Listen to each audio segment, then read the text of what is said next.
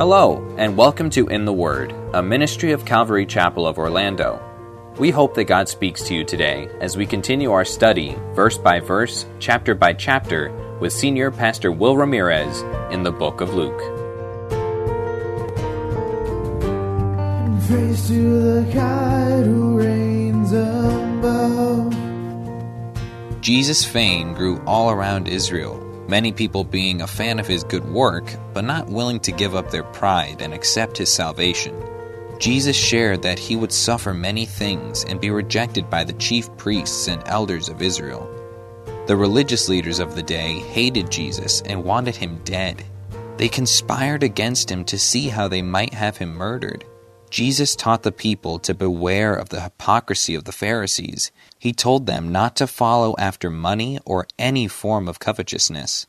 Jesus then warned his disciples to be ready for when he would return. We join Pastor Will in Luke chapter 12, verse 49. Now, as we are going through this text, what we saw last week is that Jesus told his disciples they needed to prepare themselves for his return. They needed to ready themselves for his return. We read that, and of course, we're reading it almost 2,000 years later, 2,000 years after he said it, since Jesus uttered that command to be prepared for his return. So it's interesting, as he said, be prepared if he comes in the second watch or the third watch. And if anybody qualifies for the third watch, it's us, right? I mean, we're in the third watch. It's been a long day in that sense, waiting for his return. But even though we're in the third watch and it's been a long time, we must not conclude that Jesus waits because he does not care. Not because he doesn't see our struggles or just the evil in the world, and that he is indifferent to those things. The Bible teaches us that his heart groans to end all the wrong that's going on and to set up a kingdom of righteousness. See, he waits because he longs for all men to come to repentance. He wants all men to come to repentance. And so he waits. And so we must not think he doesn't care, but rather remain vigilant and understand the times in which we live, knowing the time is short, and therefore preaching the gospel that as many as possible might be saved before the end comes. So as we move here to verse 49, we begin to see that Jesus talks about that day that's coming and that we must be prepared for it, when God will judge the world and bring in and usher in a kingdom of righteousness. Jesus said, just after he talked about cutting people in two and apportioning them with the unbelievers, he says in verse 49, I am come to send fire on the earth. And what will I if it be already kindled? But I have a baptism to be baptized with, and how I am straitened till it be accomplished. Do you suppose that I am come to give peace on earth? I tell you, no, nay, but rather division.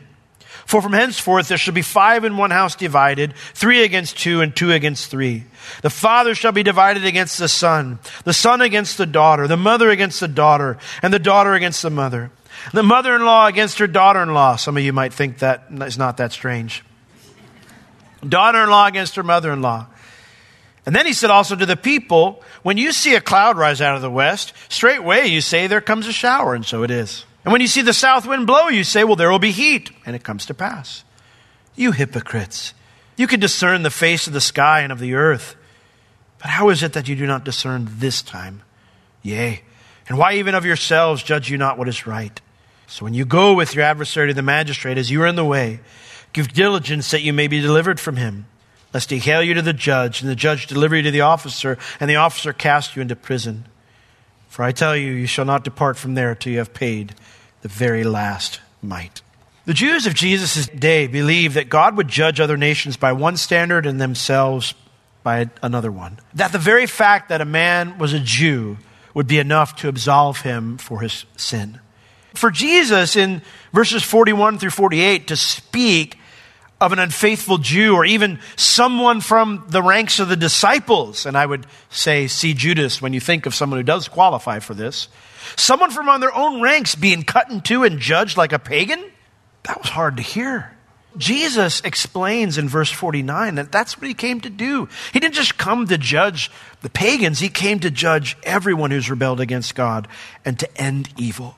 He says, I am come to send fire on the earth. And literally it's I came. That's why I came, to send fire on the earth. Now that seems so different because we think, well, Jesus, didn't you say you didn't come to condemn the world but to save it?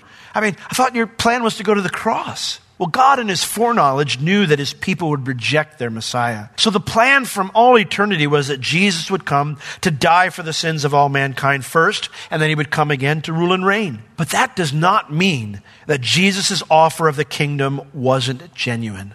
When Jesus came preaching consistently about the kingdom, he came to bring fire. He came to fix the world. But the idea was, to experience that, man would have to repent. Man would have to bow the knee to his kingship. So when he started with his own people, he came to his own, the Bible says, and his own did not receive him. They rejected him. And so the offer was genuine. It was real. But they didn't want him to end evil. They just wanted him to end their enemies. The reason that's a problem is because they didn't understand they were part of the evil, that they would need to repent or they'd be judged too, because that's what ending evil required. We talk in our world today and we bandy about words. Words change over time. And sometimes we force change upon words. And one of the forced changes in our culture is the idea that hate is the opposite of love. The Bible, in its definition of love, which is really the only good definition of love, it does not describe the opposite of love as hate. It's in our language, we just take words and we change what they mean. But in the original Bible languages, every word had an opposite. So I could tell you right now and say, well, what's the opposite of love? I could tell you in that language because the way it's written, it just has a certain prefix or suffix that's added to it that changes what its meaning is. It then becomes the opposite. And the opposite of love is not hate in the scripture. The opposite of love is selfishness. See, we've come up with this idea that hatred is bad. Hatred is bad. Well, obviously, hating people is bad. Obviously, treating people with violence or being unkind to people because you don't like them because of the color of their skin or whatever it might be, that's bad. But is every kind of hatred bad? The answer to that is no. No, not at all. We read in our scripture today, and we read that scripture reading where we say, Lord, I can't go anywhere from you. Everywhere I could go, you're there, and you hold me up, and you watch over me. Lord, you know everything about me. You know everything about me, and you still love me. Like we sang that song today. All this that you've done for me, this is who I am now. He says, he erupts, and he says in that chapter, he says, in that psalm, he says, oh, how precious to me are your thoughts. How great are the sum of them all. I mean, Lord, you're just too good. And we read that. I read that in a scripture reading. Everybody's going, yeah, that's so cool.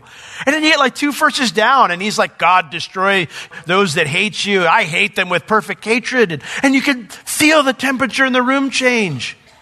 When you get to that in your devotions, you probably do what I do. You just go to the next psalm. Let some crazy pastor explain that to me someday.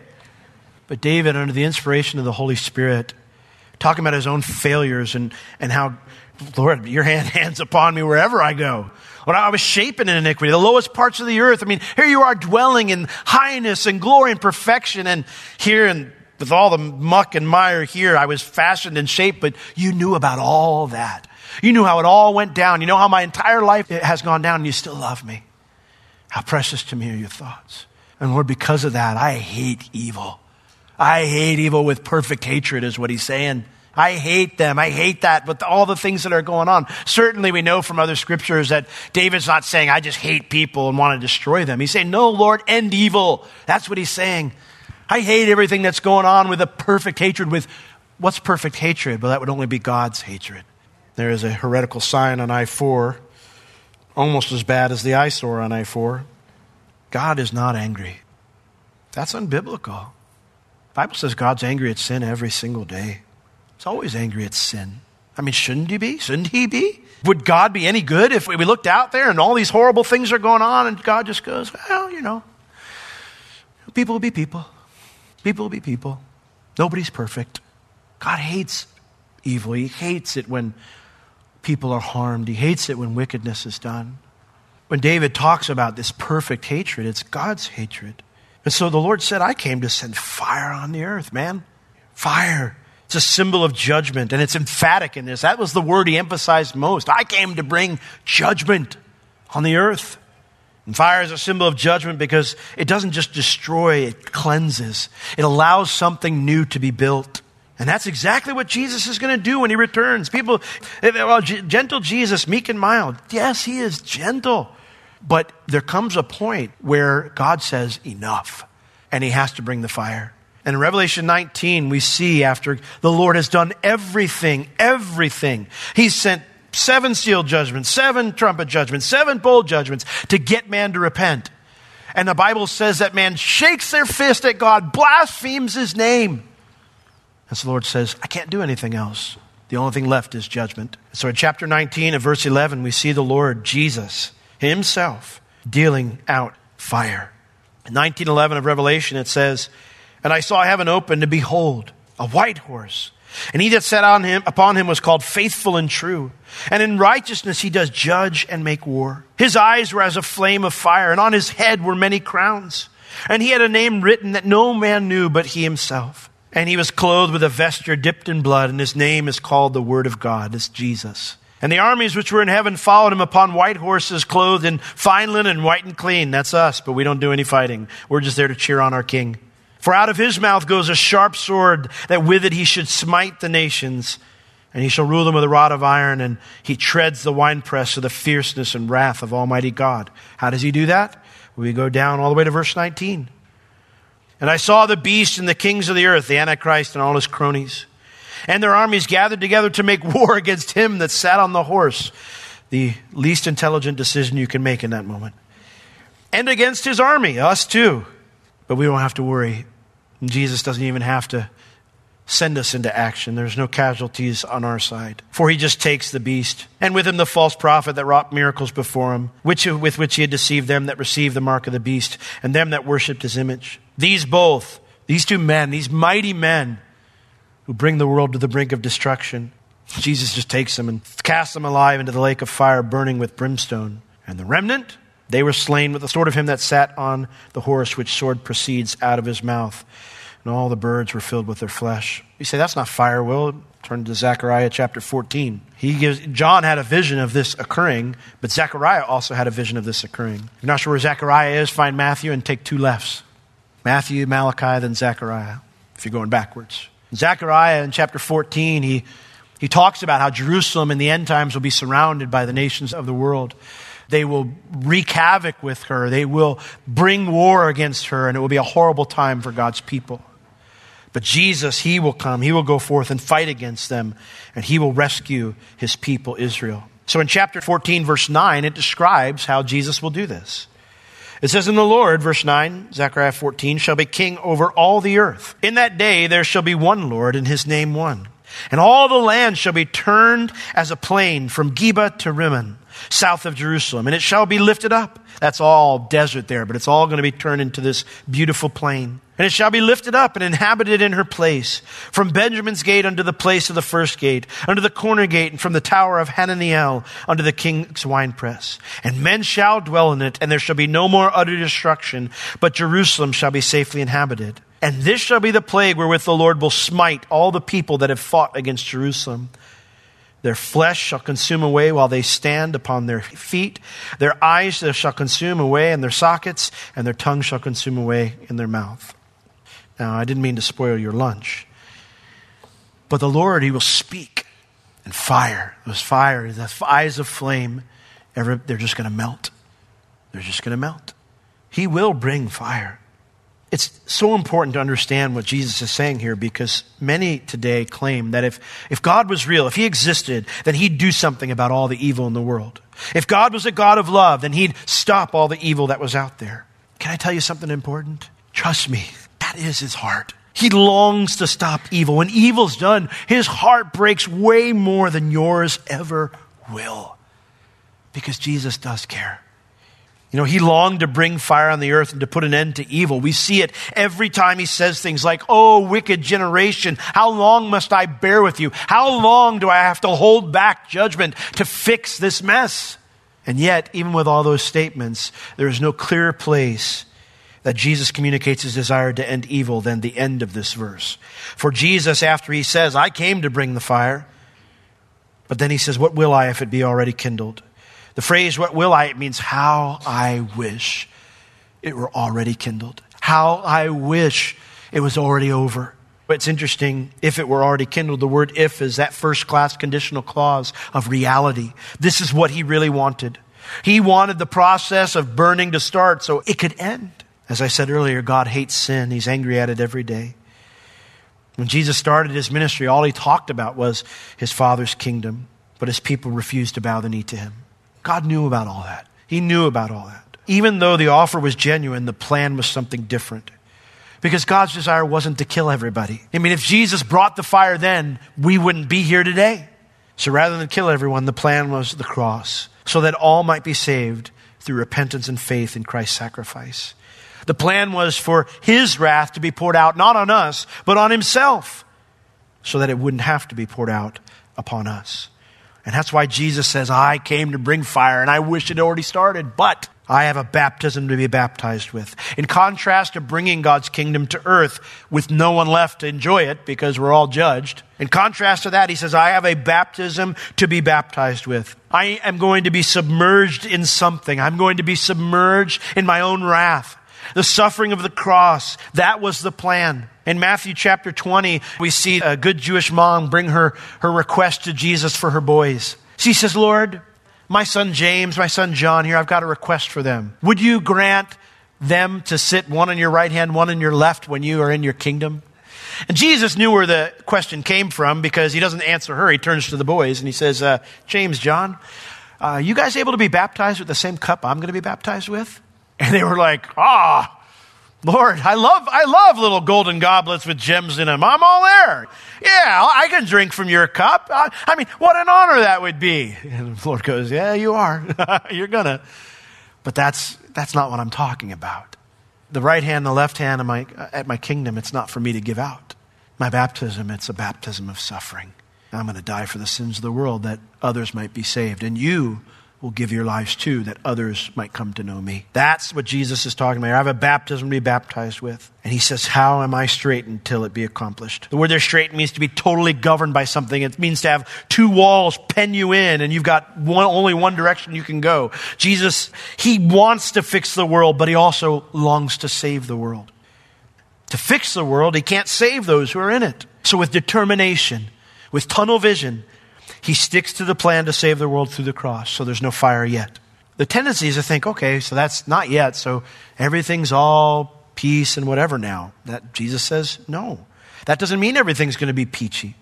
See, Jesus' death on the cross is going to create a split in the timeline. God's plan for Israel will go on hold, and a Jew, which would include the disciples in this case, like everyone else, will have to choose between following Jesus or clinging to their old life. Clinging to their old worship, clinging to their old ways. And when you make that choice to follow Jesus, it will create a divide with those who don't. So Jesus says in verse 51, he says, do you suppose, is that your opinion about the Messiah, that I was come to give peace on the earth? I mean, does it shock you that I've said that there may be some in your midst that are going to get cut in two and apportioned with the unbelievers? Does that shock you? I didn't come to bring peace. He says, nay, which is a strong negative. Nay.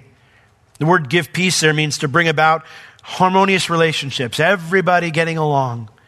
He goes, I didn't come to do that. I came to bring rather division, to divide people into opposed and hostile groups. That's what I came to bring. You might hear that and you go, wait a second, I thought Jesus wants us to treat people well and to have harmonious relationships. Yes, he does. Jesus certainly, when he said this, he did not mean that we were to be hostile towards non-believers. That's not his point. In Matthew chapter 5, verses 43 through 45, Jesus gives us clear instructions in the Sermon on the Mount about how we're to treat an enemy. He says, you have heard that it has been said, you shall love your neighbor and hate your enemy. But I say to you, love your enemies. Bless them that curse you. Do good to them that hate you. And pray for them which despitefully use you and persecute you. Why? So we can be like our Father. That you may be the children of your Father which is in heaven. For he makes his sun to rise on the evil and on the good, and he sends rain on the just and on the unjust. We get rain all the time here in Florida, so it's kind of a bother for us, right? When's the only time that we kind of start thinking about the rain? When we have a drought, right? But we don't usually have that here. When you live in an arid place like Israel, rain is always a good thing. And so he sends his sun, his rain on everybody. In other words, God's kind to everybody. He's good to everybody. So Jesus, he wants us to emulate that behavior. That's not what he's saying here, is that we're to be hostile towards unbelievers. What Jesus is saying here is that those who decide to follow him immediately cross a line because their primary loyalty now is to him and to no one else. To him and him alone. Sometimes when I'm challenging someone about their need to get serious in their walk with God, I say, you need to put Jesus first. So what about my family? Isn't blood thicker than water? It may be, but the blood of Christ is thicker than any other bond we have. Your entire friends or loved ones or work environment, whatever, is going down a path that Jesus says you're not supposed to go down. You got to stick with Jesus. And that's going to create a divide. That's going to create hostility. That's what he's talking about. And the cross, it splits even the closest relationships. Whatever disagreements the Jews had with each other, Sadducee, Pharisee, whatever, when push came to shove, a fellow Jew was family, and everyone else was the enemy. Now that wasn't unique to Judaism in Jesus' day. Many cultures throughout time have had that mindset, and even families can have that mindset sometimes. I can be mean to my spouse, but don't you dare lift a finger to criticize my beloved, right? But the cross changed that dynamic. When I place my trust in Christ, I may be rejected, ostracized, and even persecuted by my own family. And just in case, again, we thought this wouldn't affect even the closest relationships in a family, Jesus includes these here. A father and a son. I mean, there was no tighter relationship back then than a father and his son, a son to his father. Mother against daughter, daughter and mother, mother-in-law, daughter-in-law. I know it sounds weird in our culture where those tend to be negative sometimes, but in that culture, it was never that way. I mean, when you were a daughter-in-law, like when you were coming to a family, there was no one. It's not like you came into, if your husband had all these brothers and they were nice guys and you hung out with, no, you didn't hang out with anybody. The women and the men didn't interact. The only person that you clung to find some sense of normalcy in your new life, some sense of belonging was your mother-in-law. She was the one you dwelt with. She was the one you got close to. She's the one that you cried on her shoulder when you missed your home. But even that might be broken up when you decide to follow Jesus. Unfortunately, some in the church have used these verses throughout history to justify persecution of non-believers. That is not what Jesus is teaching. If you're mistreating a non-believer or retaliating against an enemy, you're in sin and you need to repent. Jesus did not do that. The Bible says in 1 Peter chapter 2, I believe, verse 21, 1 Peter 2, "For even hereunto were you called." And this is what our calling is. You say, I've got a calling from the Lord. Well, here's one you can know for sure you have a calling. Because Christ also suffered for us, leaving us an example that we should follow his steps.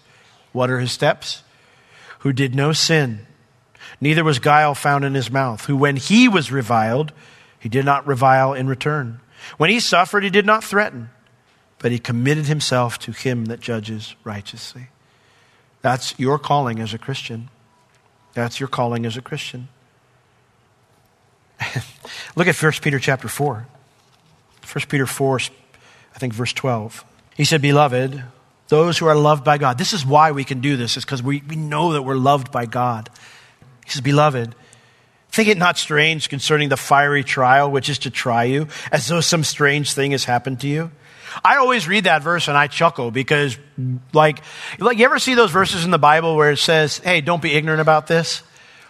You can guarantee whatever follows after that the church is probably going to be ignorant about it because we don't pay attention. That's why Jesus warned us, pay attention to this, don't be ignorant on this. And this is one of those verses which I always kind of chuckle at because we act like that. For example, the New York legislature passed a law that they can now do abortions up to the very moment of birth, right? Horrible, wicked thing, wicked idea, okay? And I realize that there are some out there going, oh, you're overblowing this, Will. It only is if it's the mother's life's in danger and that's at the discretion of the doctor. Yes, like every doctor we've ever had here is honest. Like every doctor here is sinless and never thinks to himself, I can make an extra whatever amount of money by doing the abortion. None ever think that way. We've never had a doctor in our country who ever performed illegal abortions and sold the body parts. We've never had that, right? Every mother out there is always thinking about what's in the best interest of her child, right? Those things aren't true. We've signed a document of slaughter. But here's the crazy thing. The crazy thing is that we're shocked about it. You're really shocked the New York legislature passed that? And then we get angry and we lash out. That's not Christ. I had somebody come up to me and they said, after I preached this in the first service, they said, my first thought when I saw that was, those poor people, they are storing up wrath unto themselves. That's a better response. Following Jesus comes with a cost. There is a tendency to think that everything will be happy and comfortable when accepting Jesus as Lord and Savior. But that is not the marks of true discipleship. And while a life lived in Christ is full of joy and wonder, it can be quite costly in the eyes of the world. Losing jobs, friends, family members, comfortability, easy retirement, and living. To follow after Christ is to deny ourselves, to die to ourselves, take up our cross daily and follow Him. This is the call to discipleship. But know that to see the power of Christ's resurrection in our life, we must also bear the fellowship of His sufferings. If you have any spiritual or physical needs, please contact us. We would love to pray for you and assist you in any way we can. You can reach us at Calvary Chapel Orlando at 407-523-0800 during our office hours Tuesday through Friday, 9 a.m. to 4 p.m.